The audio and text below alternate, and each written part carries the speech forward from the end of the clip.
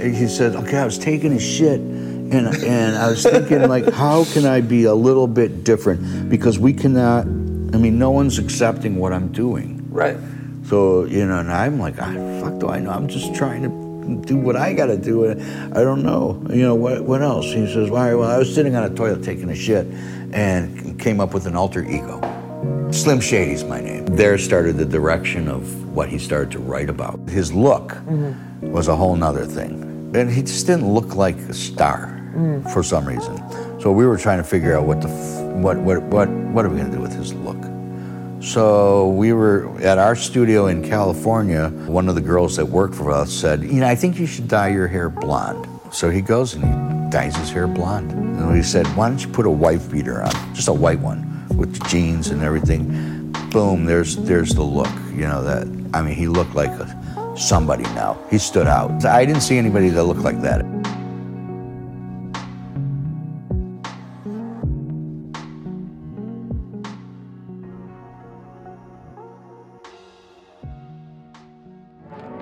Welcome, everybody, to Connection is Magic.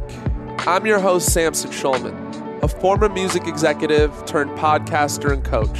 In a world obsessed with the highlight reel and keeping our difficulties hidden behind the curtain, we end up feeling lonely and isolated, and opportunities for human connection are missed. On this podcast, we dive deep with our guests and get them to share those dreaded, unfiltered pieces. We learn how to make lemonade out of life's lemons and realize adversity isn't sent to break us, but rather shape us into the greatest versions of ourselves. We appreciate you spending some time with us. Now let's begin our journey back home to Connection. Live and direct here with my man, Jeff Bass. Thank you for joining us, Thank you Jeff. for having us. Jeff is a super accomplished producer, musician, writer, crucial in discovering Eminem and the early direction of his career. A lot to dig into today, man. We're right here, live and direct from Detroit. It's my hometown. It's my hometown, All my man. studios are right down this road here. It's great. Detroit Live. We could start there. How cool has it been to see the city come back over the years, man? It's amazing. There's a lot of good people out there that are helping the city come back. I think this particular city, Ferndale, has made a huge turnaround. Because I've been coming here to these studios probably since the late 70s. Let's throw it back and tell us a little bit about how you got started. Okay. I think that'd be good for people to know. All right, yeah. So when I was 16 years old, I had a R&B group. Okay. And from 16 to 19, we were in high school. Me and 4 other dudes that I had grown up with, we secured a record deal with Quest Records, which is Quincy Jones's label. Very nice. Got in touch with a couple of guys that were management company and put us in the studio, let us, do some demos. Mm-hmm. And so we did some demos, and we gave the demos to a fellow over at Warner Brothers. Fell in love with us. He sent that to a guy named Ed Eckstein, who was out in California. And Ed said, wow, they really have something good here. I think that Q should hear it. So they sent a cassette tape, because we were doing cassettes at that time. And he sent a cassette tape to Quincy, who at the time was actually recording, I think it was the Bad album with Michael. And you're 19. That's a huge moment. I'm 19 years old. That's a huge moment. Yeah, I'm 19 years old. The story is that Michael listened to it too. Nice. And said, Q, you got to sign those boys. They're pretty good. So he did. He signed us. We had 2 albums. One of the singles got up to 17 on the R&B chart. And, I thought I was a star. I was a star in my own family, basically. But through that experience, which lasted about 5 years. Okay. I thought I was going to be a rock star. And that didn't really pan out the way I wanted to. But it was a good experience getting in. And then from there, I realized that I really wanted to be behind the scenes as a musician. I was listening to songs from Motown writers that were, to me, incredible. And the way that they put their chord progressions in. And it's just that in the pop music at that time, pop R&B in early 80s, it wasn't so fun for me. I started to get into more of what became hip-hop. And I wasn't a huge fan, Yeah. But I got it. I understood what was the first Sugar Hill Gang. Was that the first? I think that was 1979. Okay. So I was 18 years old. I mean, everybody knew the lyrics to that song. So that drew you into the world of hip hop. Kind of, a little bit. But I still, while I was doing my thing, I still wanted to make it more my own, because I knew that even back then in the early hip hop started off based on samples of other people's music, which is a great art form. But I felt I could do something different. So you're working with Quincy, though. I want to touch on that. Yeah. Obviously a legendary dude. Oh, yeah. Intimidating. Intimidating. I was going to say, what would you say is a standout moment just from working with Quincy? I think it was his 60-something, his birthday. Okay, and we were invited to his birthday party, and we had to play at his birthday. This in L.A.? This is L.A. Okay. And we had to fly out to L.A. and perform for him at his birthday party. That's intimidating. That's intimidating, but not just that. The Jacksons were there. Diana Ross was there. Peggy Lipton was there, which was his wife at the time. I mean, these are people that, I'm freaking out because, and hot group at the time, R&B group, was Shalimar. The guitar player wanted to have a guitar duel with me on stage, and I'm going, my first time to L.A., I'm very uncomfortable because all these stars are there, and This is the deep end. There's no, Yeah, you're going to either have to really play your ass off and do something. But I got up on stage and I did my thing, He put his guitar down and went like this, okay, you won. I'm like, not bad for a Detroit Pishkala. I love it. So anyhow, that was very intimidating to have to perform in front of Quincy Jones sitting there like this, After my deal was over, I think it was 1985, I took 4 years off of really... Wow. Doing nothing. I mean, I couldn't find myself. You were just figuring it out. I was figuring it out, figuring what I was trying to do, and I had a bunch of odd jobs. And how old were you, just for timeline purposes? Well, my son was born when I was 28 years old, so it was 1989. So 28 to 32, right? Yeah. Okay. So here I am. Was that tough? I mean, you just got off this deal with Quincy. Yeah, I mean, and mentally it was tough because, when I got the deal at 19, I'm thinking, this is it. Because me and my friends at that time, we were all talking, when I was 18, they were talking about what colleges is everyone going to. And me, I was like, I'm going to be a rock star. And they would be like, right, rock star, right. And I'm like, no, honestly, I am, because they were all going to State and Michigan and Central and wherever else. There's a quote on that, by the way, that I like. It says, you're considered a fool until you're considered a genius. Have you heard that? Yes, I have. It's so true. So while they were all doing their thing in life, I was struggling. Yeah. To be honest with you.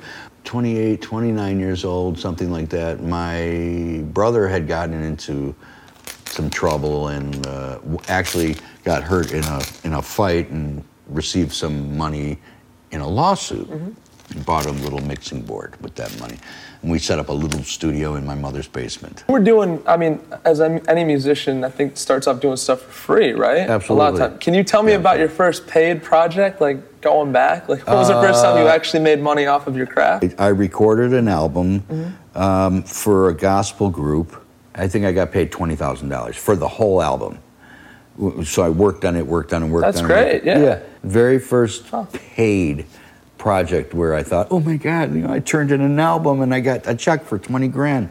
Yeah. So, but with, coming to the late 80s, I did a lot of work like that where I would do albums, turn the albums in, get a little check, but I had a kid. My son was a baby when this first started happening, so I needed to make money. Yeah. So but I used that time to hone my craft. And then through that, I actually met George Clinton, and my brother was doing a lot of remixing and mixing his stuff, and then of course George was using me to play whatever instrument he wanted me to play on. I would just like go run to the studio and knock out 6 guitar tracks and whatever it was. So I started getting around a lot of really cool musicians too. So, and that helped me with my production of stuff because I could see how they perform in a studio, how they perform live. And your style evolved, I imagine, too, right? Yeah, so because my whole thing was funk, R&B,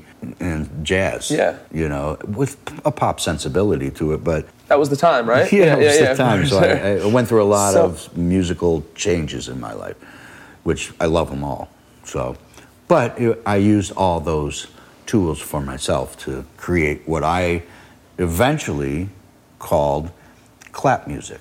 Clap music? Yeah. I've heard of trap music. I haven't heard of clap music. Right, I never really made it popular, but essentially it's classical music, rap music, R&B. It's the fusion of everything.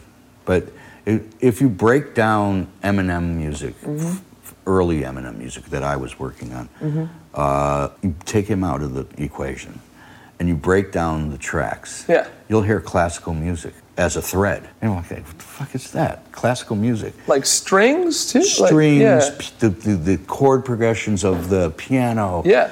And the different types of strings that would come in, crescendoing and doing all kinds of things. And no one even thinks about it because when you finish a song and you got your track going and the rapper rapping on it, you're listening to the story he's telling you. But if you break it all down, it's like a classical piece of music. I was trying to get people to understand what that was. What's funny, I grew up on, my dad was a child prodigy pianist, actually. He played with the Detroit Symphony Orchestra when he was 8. Yeah.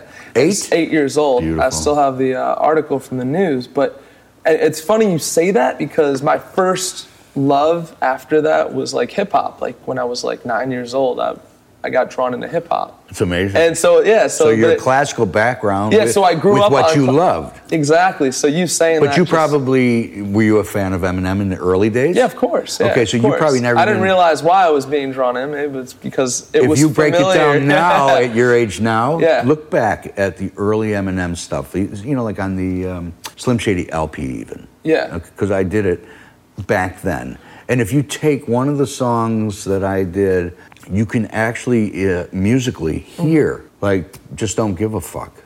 Okay, you know that song?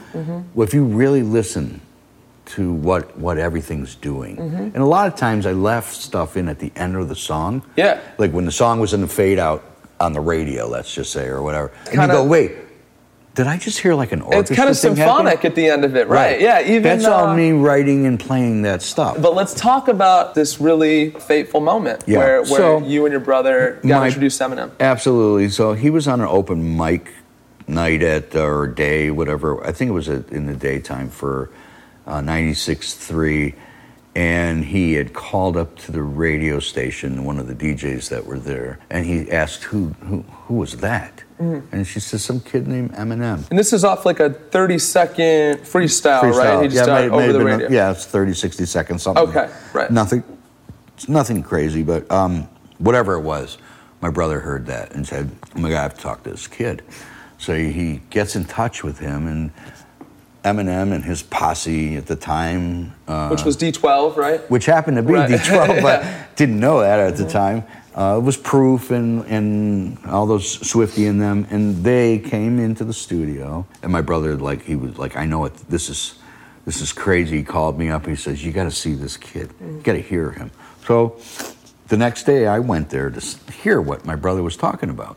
He was convinced this was the next big thing. I listened to it, and I was like, dude, you need to slow down because I'm not really understanding what you're saying. You said triple time, just you couldn't make. You know how Rap God is, right? Yeah. Well, it seemed even worse than that. I mean, it was basically machine gun lyrics for those that don't know, right? And exactly. He was excited, though. I do understand that part, but that was also his style. I said, all right, well, so my brother and I went over to our manager, this Joel Martin, and said, look, listen to this. Mark thinks it's something. I don't know what it is. He didn't like it so much, but my brother was like, we got to do something with it. So I was like, all right, well, we're partners. Why fight it? So brought him into, and from that point we started working with him, letting him kind of find himself at the same time as us grooming what we thought he should be. And go more into that. What was the vision that you guys saw? Okay, so the vision, obviously the first thing that I thought of was a white rapper. So who do we all think of? Vanilla Ice at the time, right? Which you want to do anything in your power to avoid.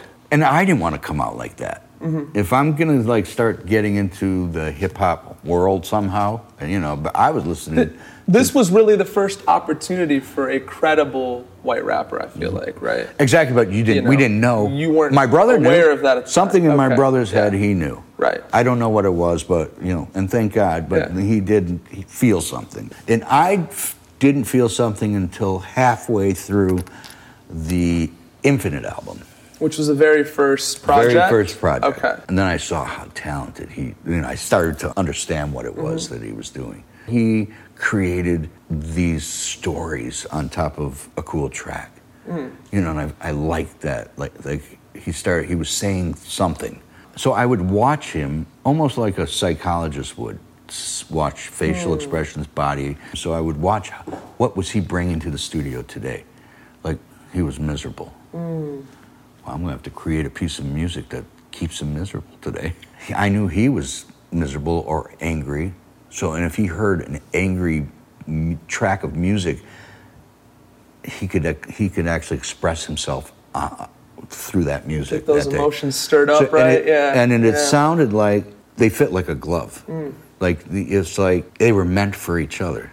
His lyrics on top of that music, plus the type of melodies that we would come up with for him to sing, like choruses, hooks. No. And so he was able to tell and get it out exactly the way he was feeling it on the inside. Yeah. And so I was able to tap into that musically for him. Artists don't get that a lot of times. A lot of times artists just go, here, this is the song, do it this way. Yeah. But when you're collaborating like that, you're locked in like that. You're locked in like that, and you're like reading emotions and everything. Magic happens, man. Right. And it seemed like we could do this whenever we wanted to do it. I just had to watch what he was doing, watch how he was feeling, watch how his day was going. What was one of the first songs, maybe go towards like the Slim Shady EP? EP? Yeah. What was one song off there that was a really special song? Or Bonnie and Clyde, just the two of us. Yeah, the two of us, right. Right. So a lot of that stuff on the EP obviously was samples on there. But he essentially, on the Bonnie and Clyde song, it's like where he kills his wife, and he's driving with his daughter. He's explaining to his daughter what went down. Right. Yeah. So she was very, very, very, very young at that time. Yeah. Like she couldn't even really speak English. Wow. She was like Mama, Dada. That's how young she was. Wow. And we had her in the studio on 8 Mile in Detroit. All the sound effects were really her. Yeah, all her.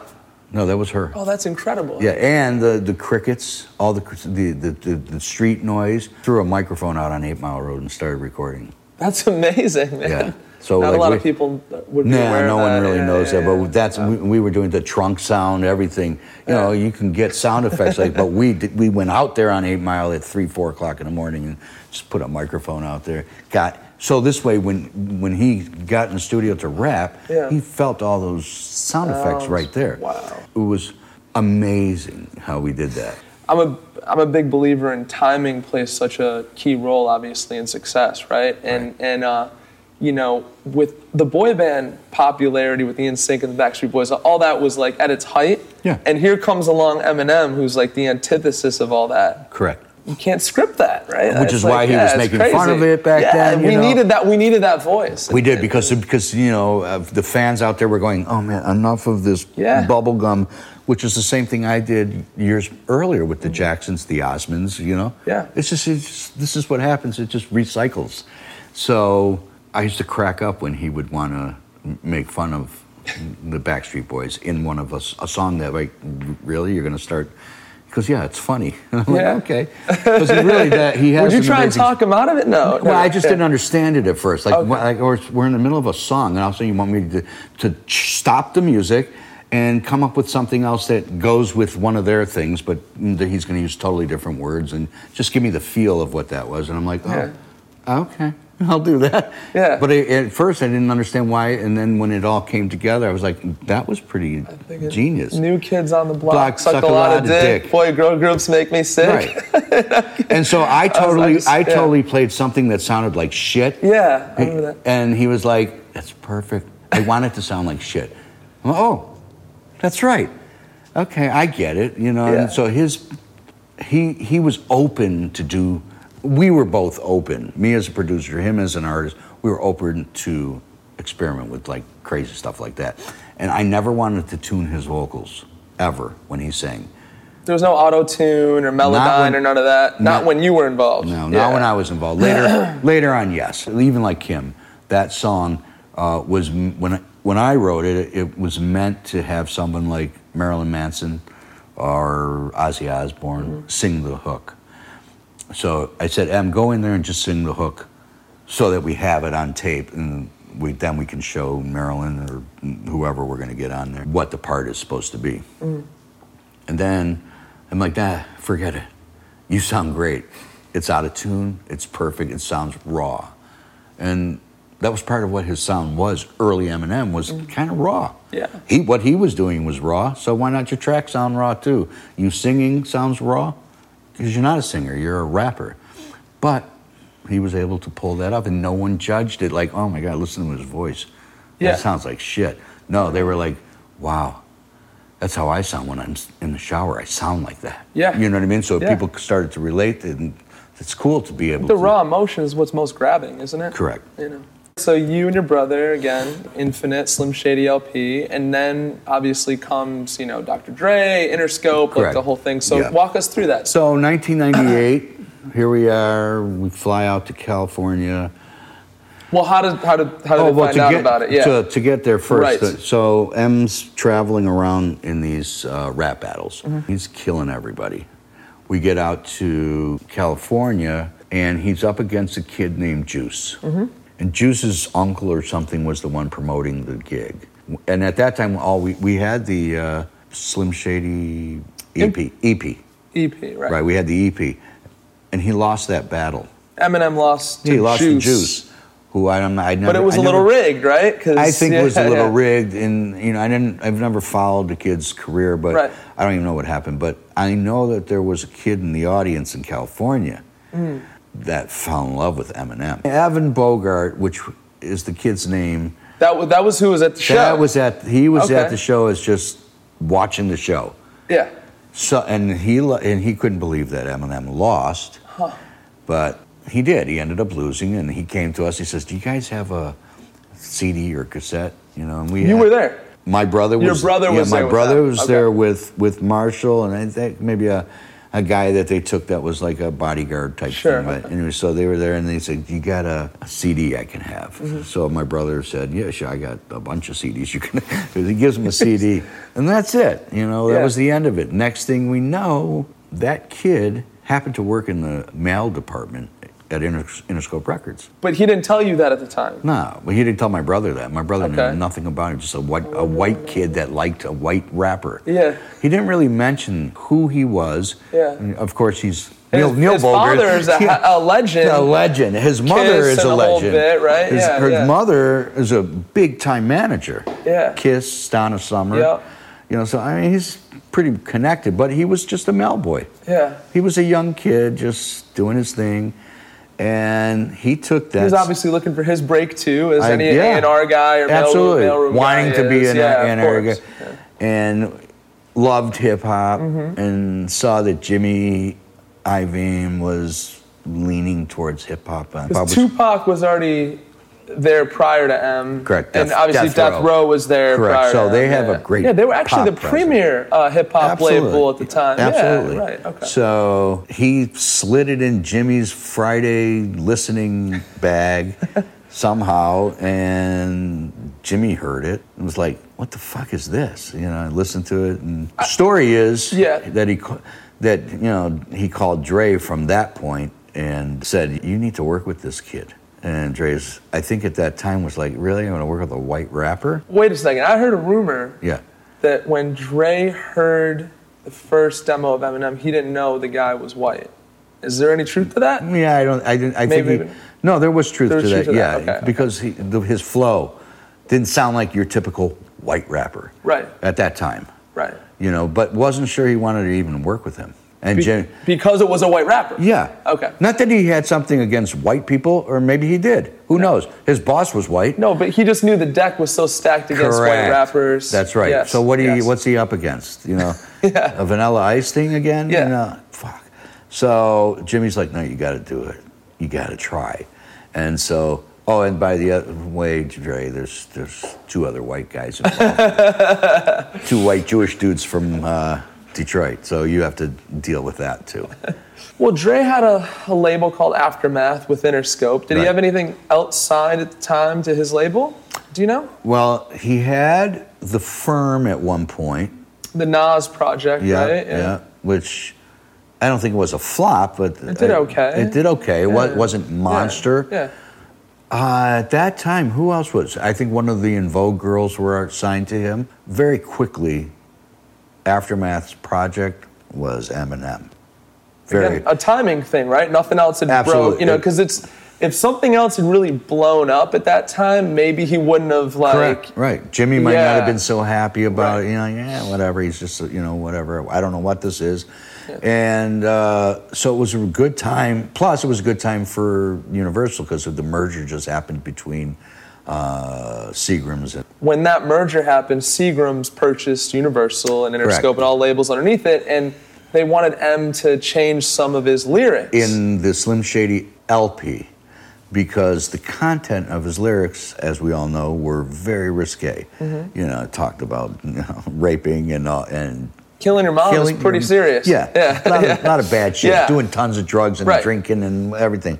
So they wanted him to change the lyrics. We had delivered the album. We did everything that we were supposed to do. They wanted to change the lyrics. And he says to them, which goes to show you how brilliant he was at that time. He's like, listen, I will change the lyrics when you stop serving alcohol to kids.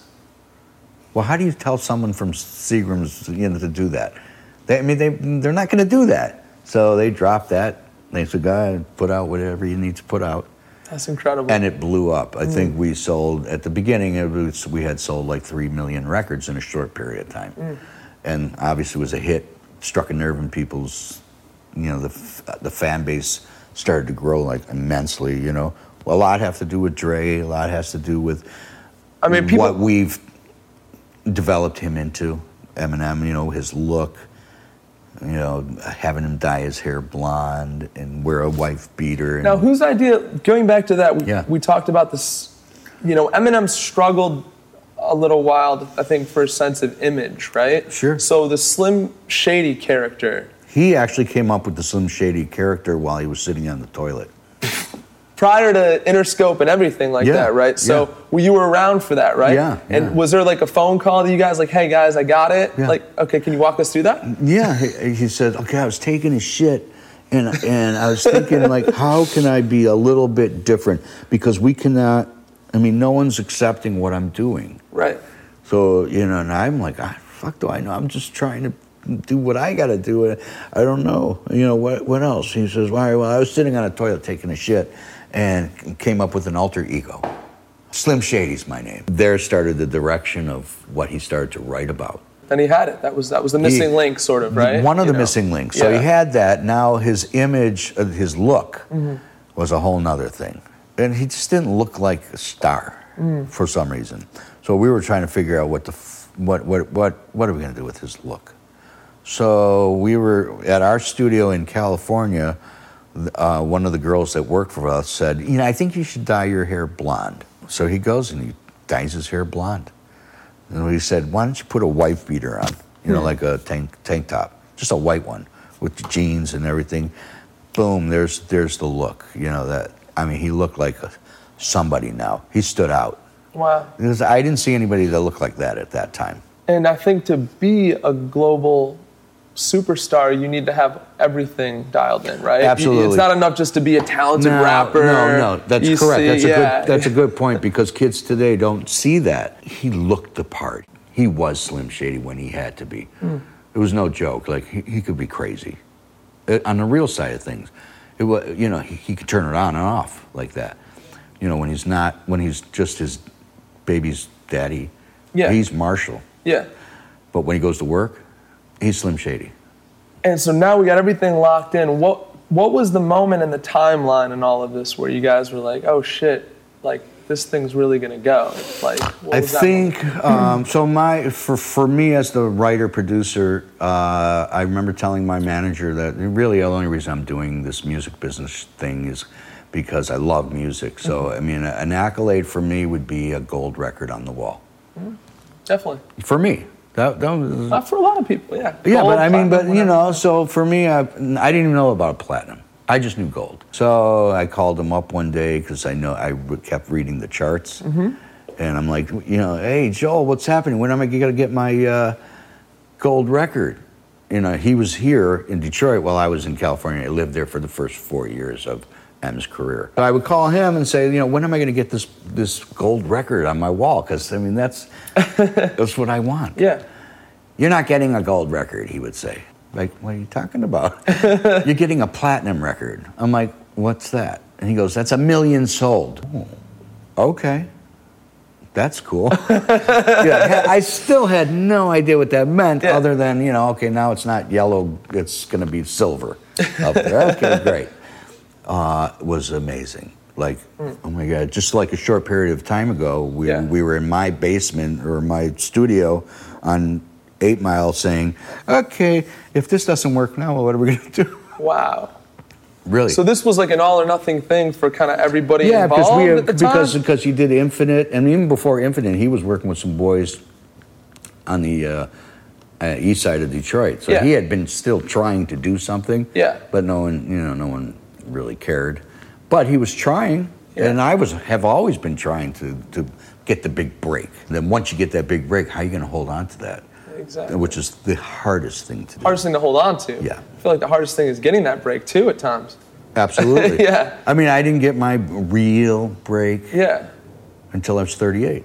38 years old, I had a hip-hop guy. But that's what the Hustle Sanctuary is here for, man, is to talk about all the twists and turns. Right, so for all the people journey, out there that feel like they have to give up at some point because they got to go make a living, or don't give up. Keep it going. Try to find some balance between, you know, making a living to pay for your food, and don't forget what you're shooting for. Money comes with success. So. It's a byproduct of, the money is a byproduct of the success. Absolutely. And the success is a byproduct of your love of music and your craft. Right, because I was on food stamps and government cheese at the very beginning. I was going to ask you, how rough did it get? For me, it got really rough. I had a kid who, so at that time, 80, whatever it was, at 86, maybe 87, 88. Right before I actually opened up a studio, you say how I opened the studio, but first of all, before 94, I was on food stamps and government cheese for my kid. You had a kid? I had a kid. It was a baby. Oh, man. So, and then you have to try to figure out, okay, you want more in life for your family, right? Of course. I wasn't born with a silver spoon in my mouth, so I had to figure out how am I going to do this on my own. Never give up on whatever your dream is. Whatever. You want to be a lawyer at 50, go back to school and become a lawyer. You know, it's never too late to do it. Yeah. Great message. And it's shocking to think, like, you know, you could have walked away potentially, you know, after the Quincy deal went away or what, you know. And, you know, who knows, man? A couple different twists and turns, the world may have not seen M. I don't know, you know? I think it's very possible. I think you guys played such a pivotal role. I believe that, and I know that the people that worked very close with us at that time, because it was a really close-knit team. Yeah. Me and my brother, we used to be called the FBB, Funky Bass Boys.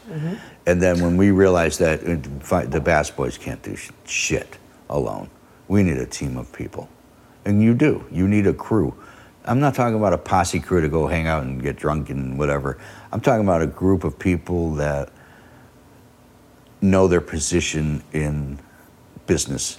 So my position and my brother's position in the business were creating the music, right? Then you have your artists who have have to hold their end of the bargain. You have to create your music, your lyrics, and you have to work well with these two guys. Okay, then there's management, there's lawyers, there's accountants, there's that part of the business part. And then your family is another part that plays a big role in it. You need the support of everybody. So if you have your whole crew is on the same page. Yeah. That's when the magic happens. That's when the magic happens. Yeah. And we talked about this when we met, that fun word, synergy, right? Yeah. There's something magical about synergy, right? It's true. I mean, you could reference a million things, but you reference what Lil Wayne and Drake did almost. That whole team, obviously, right. that Look was what the right happened. synergy, yeah? Right. And without Kanye, what would you have? Right. You had Kanye and Jay-Z in that camp, and that worked well. And I remember talking to a big executive at a major label who turned down Kanye. This person was like the final vote to turn his deal down at a major label. But in a way, she kind of helped set him up for that career by default, because had he gone to that label, we could have had a whole different result very easily. Absolutely. And that's another thing I think for people to key into is just because a door closes, hey, that next door might make you 100 times more successful. Correct. Right. So, and sometimes a certain label is not really good for your, someone can offer you a record deal. Yeah. And you're all excited to get this record deal, but the record deal is a piece of shit. Right. And you just they'll sign you just to shelf you. They will. So you got to be careful. Absolutely. You're better off doing it on your own. You are. One fan at a time. Yeah. But, a good lawyer can never hurt you. No. No. You need that. And the other magical word is leverage, obviously, today. Right. It's like build your brand, let that grow, and then when it comes to doing the deal. Yeah, but that can also, not for me, for a producer in that situation, it's hard at times too, because over the years I've met with tons of label heads and A&R guys and all kinds of stuff. And every time that I get into the offices for meetings, just like it's nothing. Yeah. But when I get in there and they're listening to what I've been doing, I have this artist. Do you have anything like Eminem? So it's almost like they could, because he was such a phenomenon. Yeah. They're looking for that sound. Yeah. Different artists, but that sound. So, and they would say to me, and I can list specific people, but I'm not. But they would say to me, that sounds really good. Do you have anything that's like Eminem? I need something that feels like him, sound like Eminem, but not Eminem. And I'm like, I already did that. I did that as a writer producer. I did that sound. It's done. Yeah. The boy that did that sound is famous now. I mean, that sound was created for Marshall. Yeah. But they don't understand that sometimes. So the label heads, they don't really understand that. That was crafted like that. And what Dre saw the vision that we were trying to do, and so he crafted what he was crafting, so it all fit together. Any album that Dre and our production was on, no one ever said, "Oh, that doesn't really go together." It was cohesive still. Right. And you guys brought different styles. Exactly. Yeah. We were able to, and I never heard his 3 songs on that first album until they're almost mixed, ready to go on the album. It was the craziest thing. Wow. So he heard ours. We heard a little bit of My Name Is, and I saw how things were going, style-wise, and it worked perfect. Was there an initial meeting, though? I'm sure, when you guys first got to meet with Dre, was there... Oh, yeah. Before the deal was actually done. Yeah. Yeah, there was a meeting. How'd that meeting go? Yeah, I'm just curious. we met at Jimmy's office for the first time. Okay. And it was really just like introducing ourselves, blah, blah, blah, blah, small talk but shit. The actual, let's have a sit down, and get into it. What was that meeting like? Interesting, because we went to dinner at somebody's restaurant. I don't even know whose restaurant it is, but all the stars were there. And that was kind of freaky for us, because we just came from nothing. Yeah. And here we are out to dinner with, I think... Was Jimmy there? Nope, it was Dre. It was a bunch of his crew, and just Tony Braxton was there. and which she thought she knew me, but she didn't. There was me, my brother, M, a kid that we brought with us to L.A., and a few other people. And we sat at that table, at the dinner table, and for 4 hours talking about what the plan was. Exactly. That's... Oh, I think the A&R guy for Interscope that they gave us at the time was there at the meeting. Okay. Which we ended up firing. But and so we had dug into it that night. We were about like what we were going to do, what he was going to say. And I knew he was only doing 3 songs for the album. That means At that meeting, that was decided that he would only do 3? A little bit before that meeting, when he took the project on, when he said that Aftermath Interscope was going to do, so we were doing the short version of the contract. Right. And there was still in negotiations, details. But we knew it was going down, so we're going to go to work. Sure. Start doing, because we had to create the album. So we knew that Dre was doing 3 songs. So then I was responsible for the rest of the album. And let's talk about this. So you go on this incredible ride, obviously. It takes off pretty quickly, like you said. Yeah. Right. Once we got the deal signed, single, and we did the album, finished the album. Yeah.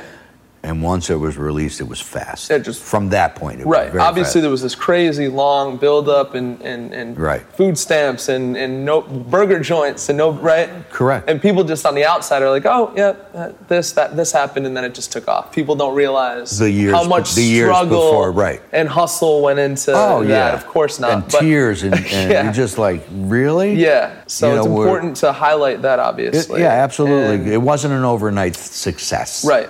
Even though it looks like it. There's a saying called the 10-year overnight success. Correct. There's a saying goes. In our situation, it was like 6 years building up to... Just you guys and M, your brother and M. Yeah, just trying to find what works. What did you notice, as the fame started to set in and get bigger and bigger? How did you notice M's demeanor, personality shift? Yeah, I'm curious. After the 3rd album, which was the Eminem Show. Mm-hmm. So after the success of the 3rd album, which was and for the point of reference, there was, I guess, Cleaning Out My Closet. Superman, I think. Superman, was that. So. And the ironic thing is, me as a writer-producer was actually able to have singles on, because I never really had singles in the early days. On the first 2, right? Right. Yeah. Because that's business.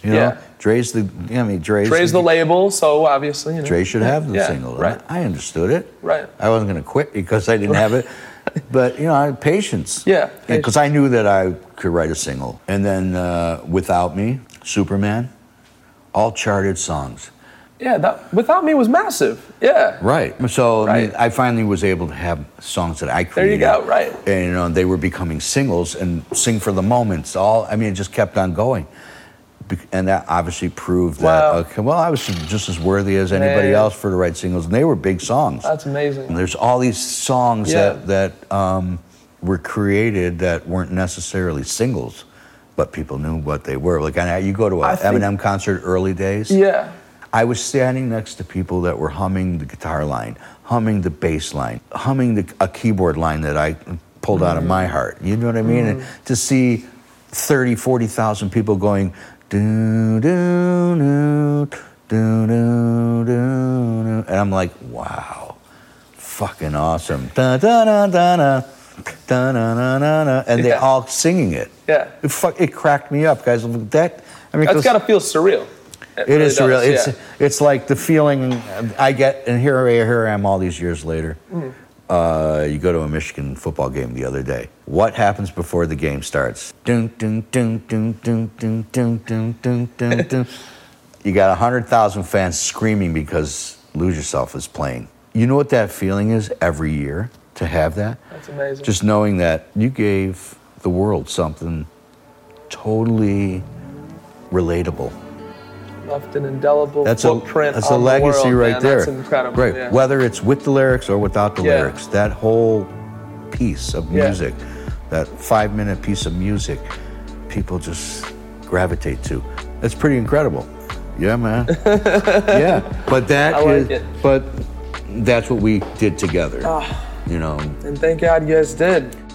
Thank you so much again for tuning in to today's episode. It really means the world to me. If you heard anything relatable that created new awareness for you, please visit our podcast on iTunes and leave a rating or review.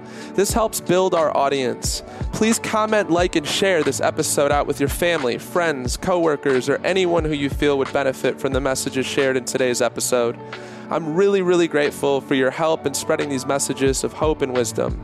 The world is in such great need right now, and your support helps carry the message onward to others who need it. Also, please consider becoming a monthly financial contributor to the podcast. You can do so by visiting connectionismagic.com and clicking on the Patreon link. Patreon is a third-party platform which helps support creators in exchange for exclusive content and offers. You'll be able to get discounted merchandise like comfy hoodies, t-shirts, as well as retreat discounts where we'll have special guest speakers and group activities to connect you with like-minded community members. Again, thank you so much for tuning in, and until next time, please stay connected.